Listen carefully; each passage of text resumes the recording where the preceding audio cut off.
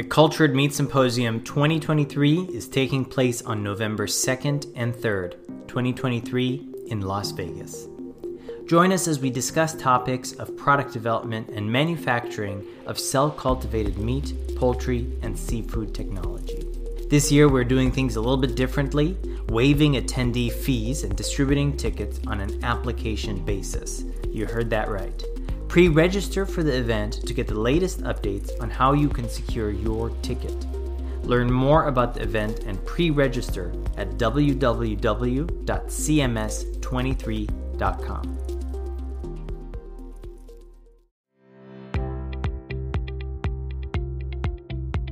Thanks for joining us on the Future Food Show.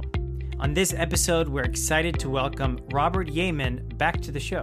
Robert Yaman is the founder of Innovate Animal Ag, a new organization supporting technology that improves animal health and welfare. They're focusing on what we call in ovo egg sexing technology, which we'll dive into a little bit deeper on the show. I had a great chat with Robert and learned a lot about the future of animal agriculture. Robert, I'd like to welcome you back to the Future Food Show. Thanks. Excited to be back on the show. Robert, tell us a little bit about your background, especially what you've been doing in the cell ag industry over the last couple of years. Yeah, so I've been working in cultivated meat since 2017. So kind of in the early days before it was as big as it was now. And most recently, I was running operations at Mission Barns, which is a cultivated meat company focusing on fat and then using that as a food ingredient for plant-based meat. And I actually left that job back in December to work on this new nonprofit that because I'll talk more about, which is called Innovate Animal Ag. Awesome. And I think, when we have conversations, especially about the work that you do or kind of the work in this industry in general, it's very kind of passion fueled. Can you tell us a little bit about, I guess, your passions and motivations and, where those come from? Totally. So, I've always been really passionate about animals and animal welfare. And that's what initially drew me to working in cultivated meat in the first place. And that was kind of one of my big motivators.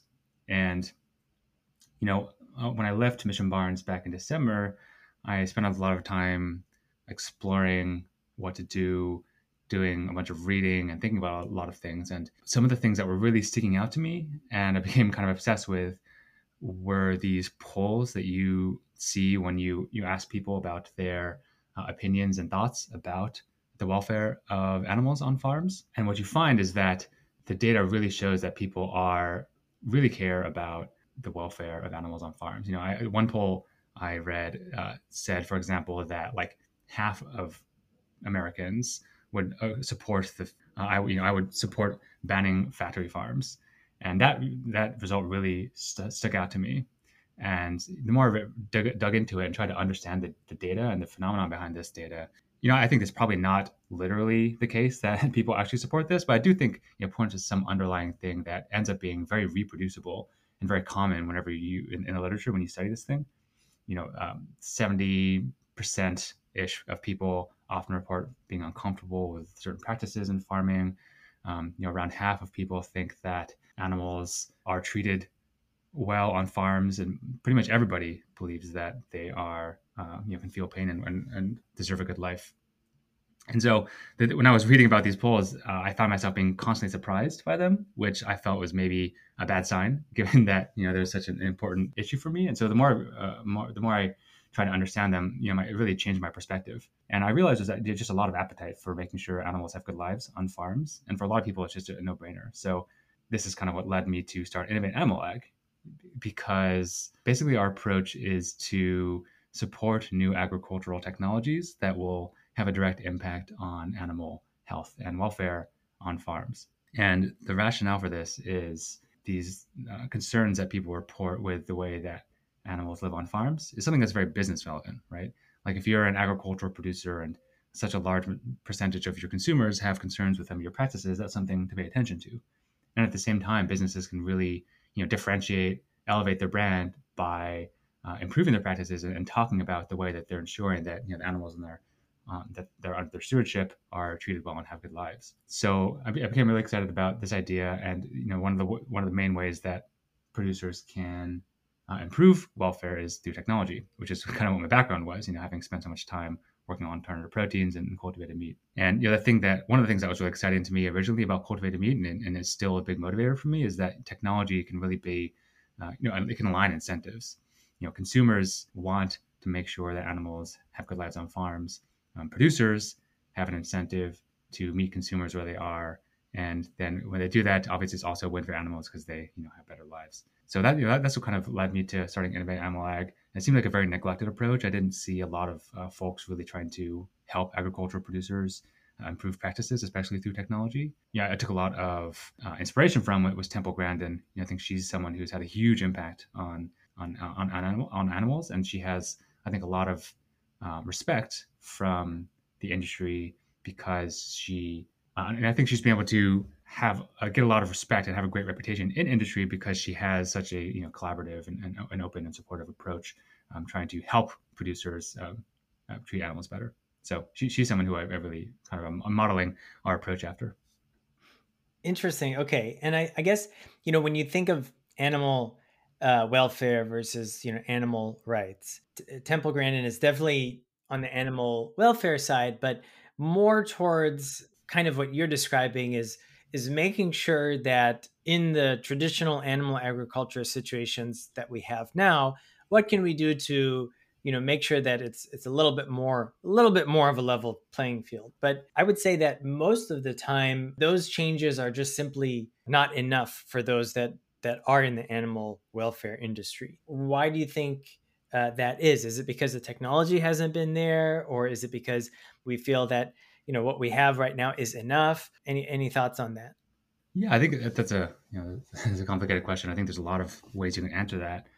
When it comes to technology, I guess it may be useful to think of an example. When it comes to technology, the thing we're focused on first at Innovate Animal Ag is technologies that can determine the sex of an egg before it hatches. So just to give some background on that technology, in the egg industry right now, there are producers who will produce the hens that end up laying the eggs, and these hatcheries, have no real use for the male chicks because the the breeds of chicken that lay eggs are different than the ones that uh, make meat. So there's really no use for the males. What they end up doing is just incubating them, hatching them, and then manually identifying them.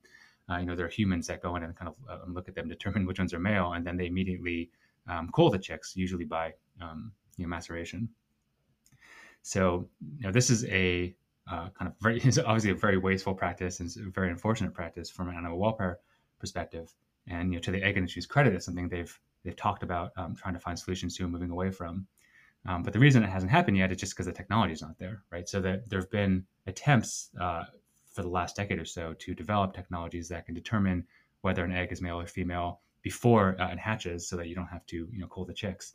But to this point, it's really been kind of a lab scale proof of concept. What I think is really exciting about the space now is that you're starting to see commercialized technologies in Europe that are actually succeeding in the market right now in producing eggs without the use of culling. So you asked why we why we haven't made more progress maybe, and in this particular case, it's just because the technology hasn't been there yet. So I think there's a lot of opportunities in egg sexing and other areas to really change the way that animals are treated and the lives that they have through technology.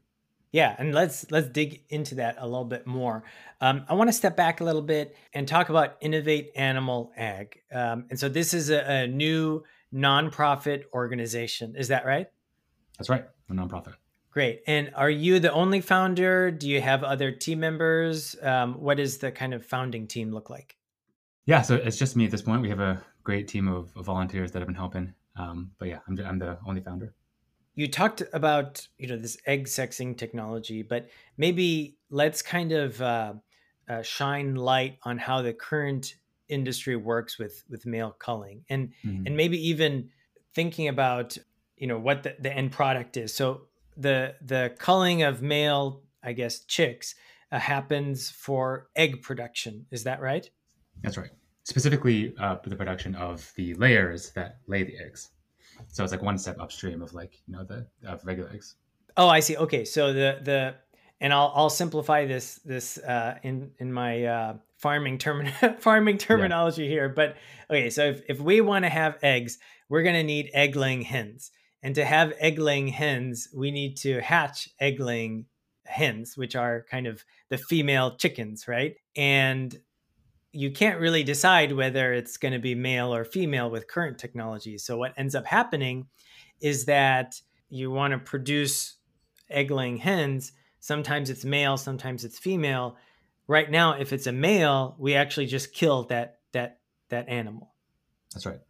Can we not kill that animal and turn it into like a chicken that we eat? Yeah, that's correct. So the genetics for the chickens that end up being broilers, which refers to the chickens that we eat, versus the ones that end up being egg layers, are quite different, and they've been optimized over decades to really be specific to the industry that they're in. So, unfortunately, it's not the case that we can just raise the males for meat because they just aren't as efficient, and it doesn't make economic sense to do so. Wow. Okay. So it's not only that we're just killing these male chicks, but it's just even if we wanted them to live a little bit longer to turn them into KFC, they wouldn't be as efficient or let's say even tasty, for example. So we kind of deem them as completely useless. That's right. Wow. Okay. And how many of these chickens die every year? Unfortunately, globally, it's in the billions. I think between 6 and 7 billion every year. In the U.S., you can estimate probably something like 400 million every year of these chicks end up being culled Just from the male culling, not globally in terms of chicken consumption. just from the culling. Yeah, Wow. Okay. And so I guess the in ovo egg sexing technology that you were mentioning earlier allows us to say, hey, any type of, chicks that are going to be born, they're going to be female egg laying hens. Is that right? that's right. So the incubation period for a layer is about 21 days. And the goal is to be able to identify as early as possible which eggs are going to end up hatching males so that you can basically just destroy the egg and turn it into some other feed product, usually animal feed. And then you don't have to end up killing the chick. Would you not be able to eat that as like well, I guess it's a fertilized egg, right? Yeah, there would be a little embryo inside. I think most people would not really be into that. I see. Okay. So there is a delicacy for people to eat fertilized eggs, but it's a very, very small amount of the eggs that we consume, I guess. Yeah. So it's not that you would like change the makeup of, I guess, what's inside the egg. You would just identify that it's going to be a male or female before it hatches. And so that way you can kind of terminate early. That is 90% true. There is actually one kind of like crazy technology out there that involves having embryos that are genetically male be born phenotypically female. It's a really wild technology that one interesting company called Seuss is developing. But for the most part, all the commercialized technologies and most of the other technologies involve determining which eggs will end up developing males and then terminating those early. I see. Okay.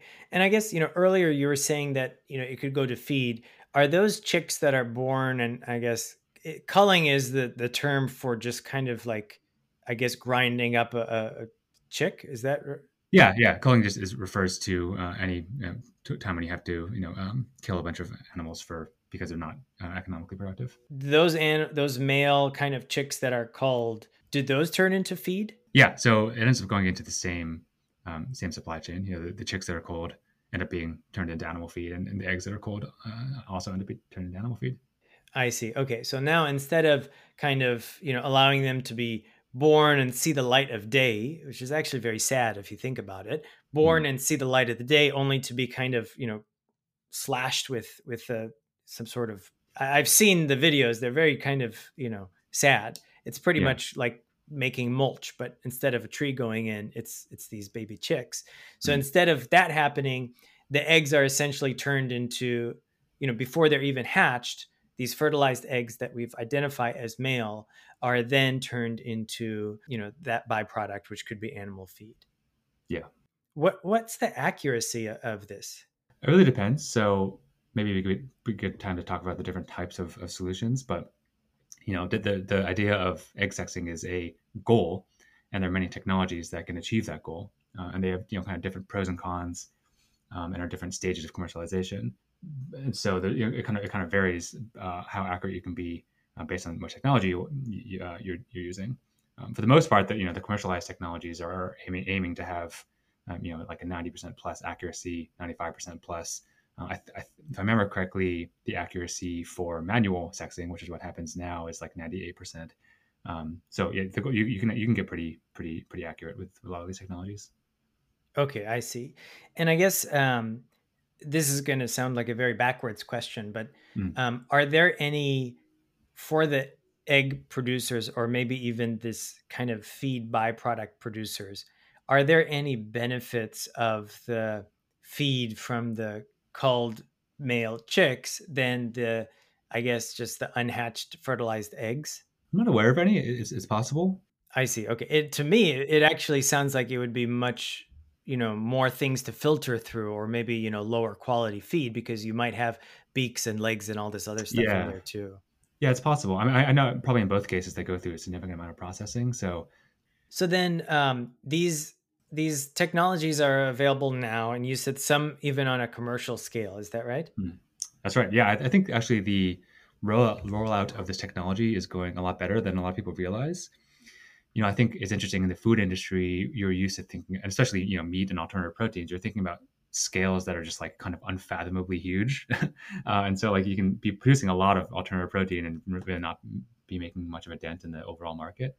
But with first of all, eggs are a smaller market, and then the layers of the eggs are one step upstream. And given that each hen lays 300 to 500 eggs over the course of her life, the kind of scalability is maybe a tick less than we're used to thinking about. So, based on the models that I've developed for Innovate Animal Ag, I'd estimate that between the 10 to 20% of the total EU market is already using this technology to produce the hen. So, which I think is higher than most people kind of realize, and I think it's going much better than most people realize. Who are the producers of this technology right now? And are they, and what is it? Is it a machine that identifies, and what is the technology that identifies? So there are kind of like two broad classes, I would say, of technologies that are working in the market right now, each with kind of various pros and cons. The kind of like first and largest class of technology is kind of like imaging technology. So basically, there's a company called Agriat, I think, and basically they will use hyperspectral imaging to basically take a picture where they can see through the shell of the egg effectively to determine whether the embryo is male or female. This is kind of the first technology to be developed. I think it's functioning in 7 hatcheries in Europe right now. And there's another company called Orbim that has a similar technology using MRI to image the eggs. So that's one class of technology. The other class is what I call allantoic sampling, and basically that just refers to putting a small hole in the shell of the egg, extracting a sample of fluid, and then running some sort of analysis on that fluid to determine whether the egg is male or female. These solutions, generally work early on into incubation. They tend to be a little bit more expensive, and they're kind of a little bit newer, and so maybe more have more room for optimization. Um, Further than that, there are a number of other technologies that are kind of being developed but aren't in market yet. Thinking about that personally, if I was to eat, I guess, an egg from one of these egg laying hens, I would definitely prefer the biopsy approach than the MRI or imaging approach, because Hmm. it just sounds like there could be, I don't know, when you hear MRIs or CT scans, for example, there's a lot of unwanted radiation. Oh, Um, interesting. yeah, so that's interesting. So then, okay, so how is Innovate Animal Ag, and can I abbreviate as IAA? Sure. Yeah, great. So how is IAA promoting these technologies, and kind of what is your main focus area for getting all egg laying hen producers, I guess I should say, or egg producers, to use this technology? Yeah. So our main goal is to help bring the technology over to the U.S. I don't think we've talked about it yet. The reason why technologies are concentrated in Europe right now is because the governments in Europe, led by the German government, have started to ban the practice of chick culling, which has caused this explosion of development for this technology. But no eggs made in this way are currently available in the U.S. So that's our goal. And the way we're trying to accomplish this is, as we talk to a lot of these companies, I think there's a lot of interest in the U.S. market. U.S. is one of the top producers and consumers of eggs, but there's like just not a lot of bandwidth to really pursue conversations with U.S. producers.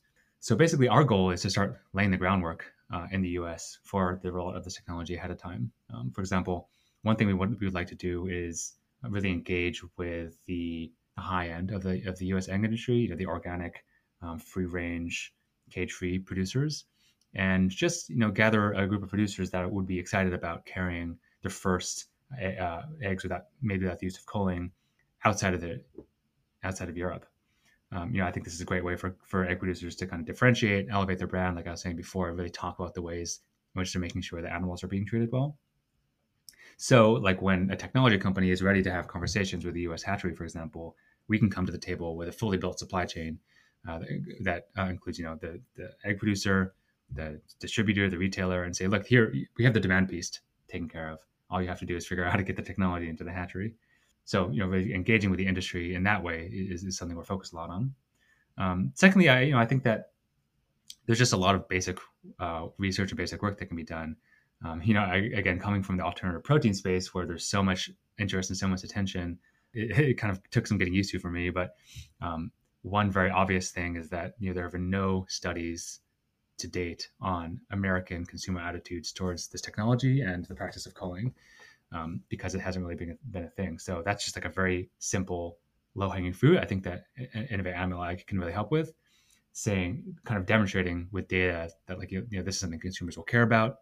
People will be willing to pay a price premium for eggs made in this way, and using that to again facilitate these partnership conversations between technology companies and hatcheries. Going back to banning the practice of chick culling in Europe, is that, was that type of, I guess, regulation set forth knowing that this technology existed, or, what would be the alternative to not, killing these male chicks if there's no other, I guess, food or business use for them? Yeah, it's a good question. So, the reason that the practice was banned in Germany, I think fundamentally was because people were against it. There are polls of German consumers, and the practice of culling is overwhelmingly unpopular over there. So I think that's kind of the fundamental reason. I do think when the practice was banned, the technology was much more nascent. But I think once the German government, to its credit, gave the industry a few years to figure out what to do about this, and they were able to come up with these solutions and start rolling them out. So I think the kind of regulatory action really spurred innovation, which is kind of an interesting phenomenon. Also, we talked about earlier how the genetics for layers and broilers are different, but that's not always the case. There are certain breeds that can do both. They are kind of less efficient in both regards.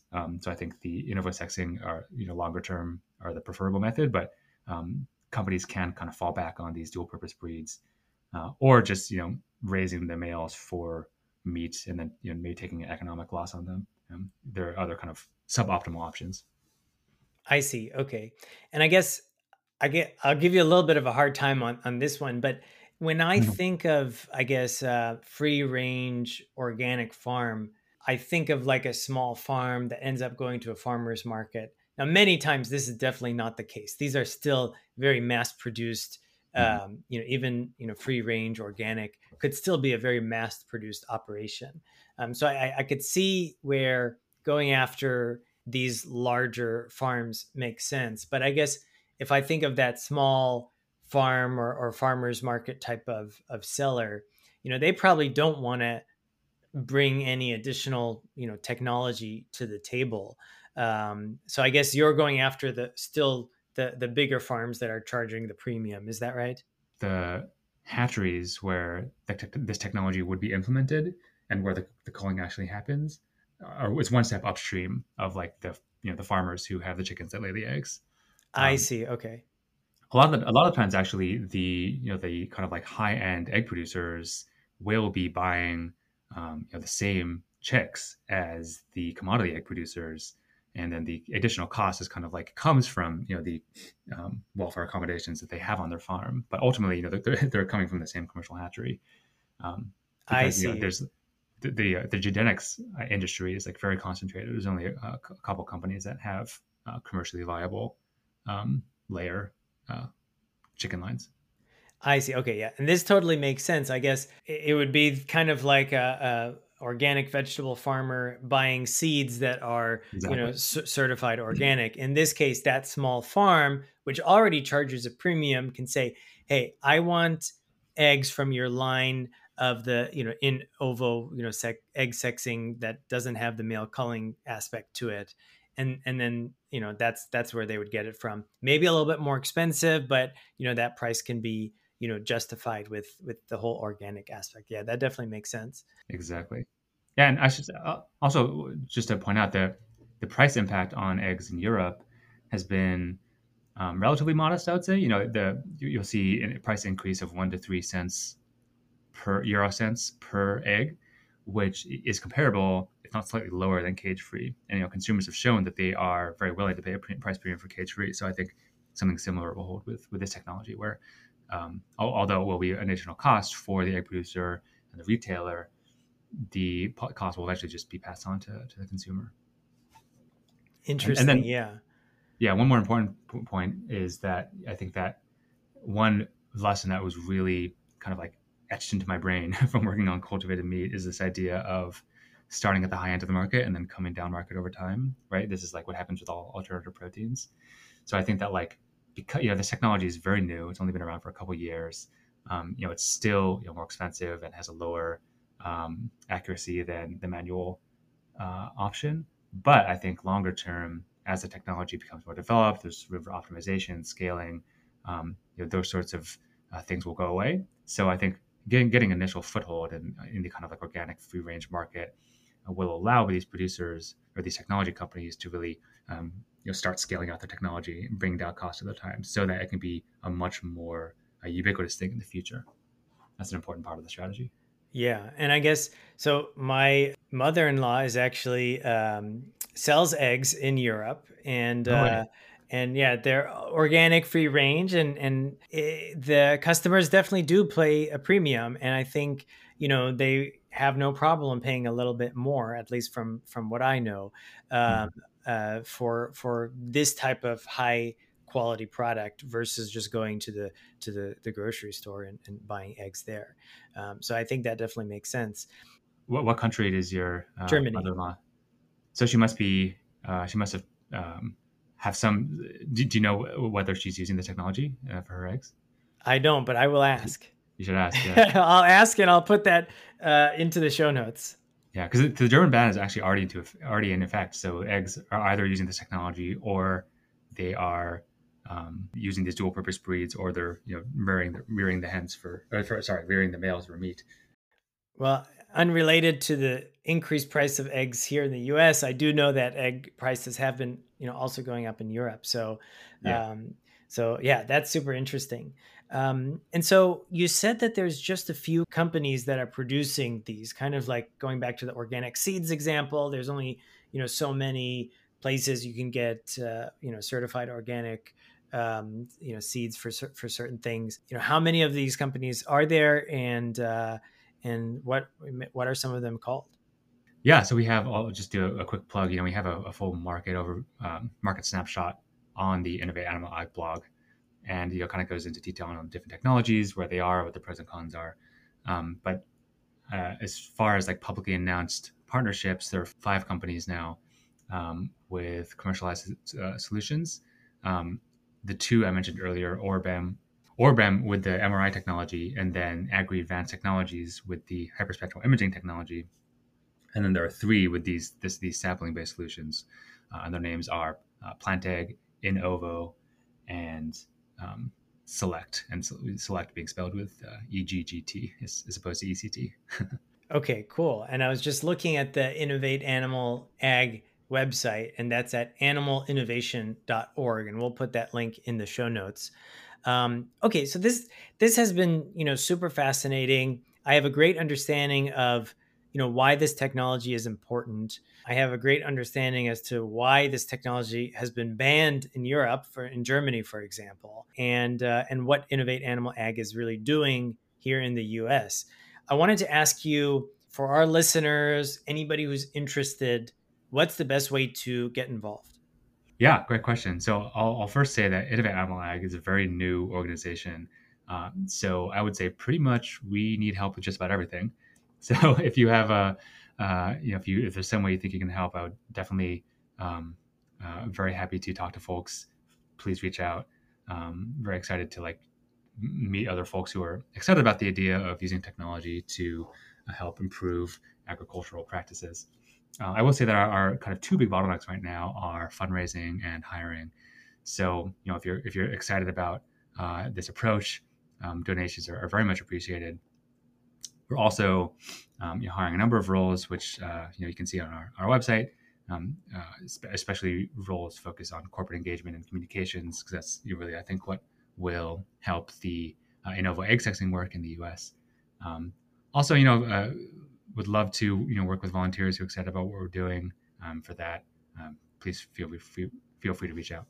Great. And are you or will you be registered as 501c3 status? We don't currently have 501c3 status, but if you make a donation this year and then we get our 501c3 status this year, which I am very confident that we will, then your donation will be retroactively tax deductible. So for practical purposes, it will be tax deductible, but I can't promise that for sure. Okay, great. And I guess, the regulation has passed in Europe. Is there any kind of new legislation that will potentially ban the male culling here in the US, or anything that we can do to speed up that process as US citizens? It's interesting. I think that these sort of things happen differently in different countries. I think the governments in Europe certainly have a different mindset towards this than the U.S. government does. There have been various regulatory actions in the U.S. around egg production. Most notably bans on the production of eggs from caged systems in favor of cage-free systems. I don't think there's any active proposals to target the practice of culling. And in my opinion, it's unlikely that would happen absent of there being kind of like natural uptake in the market. When cage bans went into effect, there were obviously producers in the U.S. that could produce eggs, cage-free eggs, and I think that was part of the rationale was that producers had other options. But in this case, it's not. Producers would not have other options. So I think given the way the U.S. is structured, I think most likely the first step is to start introducing the technology into the high end of the market via just like natural market mechanisms, and then going from there. Okay, excellent. Well, Robert, thank you so much. I've definitely learned a lot about this kind of interesting technology. Thanks so much for being a guest on the Future Food Show. I really appreciate you having me on. This is your host, Alex, and we look forward to seeing you on our next episode.